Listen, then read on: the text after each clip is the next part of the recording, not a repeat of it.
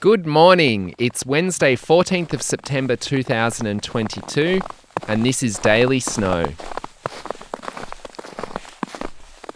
Firstly, I want to give a shout out to Monica, Ryan's work buddy, as he passed on some amazing feedback from you yesterday, and it made me very happy. Thanks for listening, Monica, and enjoy the rest of your weekends on the snow. Snowy Hydro checked the snow depth yesterday and it was measured at 170.2 centimetres. That is still higher than all but about 3 weeks of last year and definitely better than all of 2020 and 2019 seasons. And a dumping is currently predicted around this weekend, so we are looking good for the rest of the season.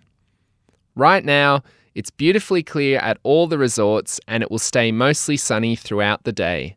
The UV index is 5, which is the upper end of moderate, so sunscreen is essential today. Up top at Thredbo, it'll hit 4 degrees by around 2 p.m, a few degrees higher in the village. Perisher Valley will hit a max of 6 or 7 degrees around the same time and be a bit colder on the higher runs. Charlotte Pass will peak around 6 degrees.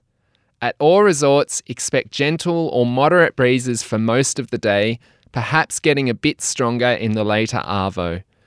As for the lifts, there should be as many open as yesterday, which was 11 of 14 at Thredbo, 42 of 47 at Perisher, and all 5 at Charlotte Pass.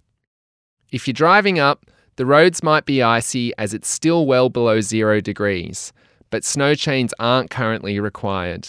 Remember to carry them with you though, as if the police happen to check in on you, the fine is well over $300. Before I go, I want to ask a favour of you. I'm currently working on a video and social media version of the podcast, so to help spread the word, I'd love it if you tag Daily Snow Pod, and I'll happily give a shout out to the most creative posts on the podcast. Anyway, no more plugs today. You should definitely be heading to the snow, as there won't be a heap of these days left this year. Thanks for listening. I'm Anthony Garvin. It's Wednesday, September 14, and this has been Daily Snow.